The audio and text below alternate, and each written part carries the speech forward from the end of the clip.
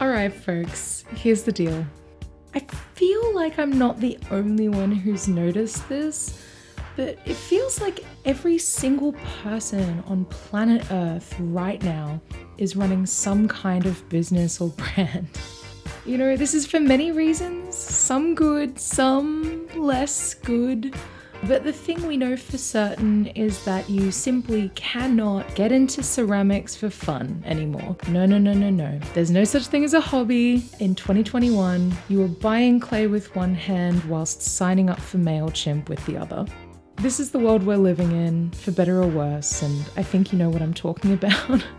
One of the more common random emails I'll get every now and then, often from a student, and will be some variation of, is this experience normal? This fucking terrible thing that happened? You know, I'm trying to start a business. Like, what? Like, is this happening to you as well? And my answer, when that does happen, is I am deeply stupid and unqualified. And I can't help you, but I will listen to you. And the only thing I can say for certain is some variation of, don't worry, it's not just you. You're not alone. You know, we're in this. Every single person I meet and chat to who's running their own thing in the same boat, they cannot wait to strip back that artifice of success and show you exactly what variety of weird, ugly, funny shit is actually involved in doing what they do. So, a podcast. Each episode, I am joined by a guest who helps me pull back the curtain and show how the sausage is made, directly from the people you, and I would assume, have never encountered a single problem in their illustrious careers, and they can't wait to prove me wrong. We bring bad advice and tales of public humiliation, which is broken up into games, some segments, and just good old-fashioned storytelling.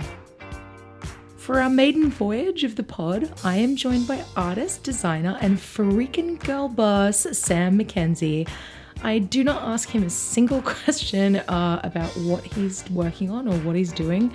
Instead, through a series of ridiculous segments and campfire stories, we get the scoop on some of the hidden truths of freelancing, like stolen work, client horror stories, and what Sam and I like to call mood boarding.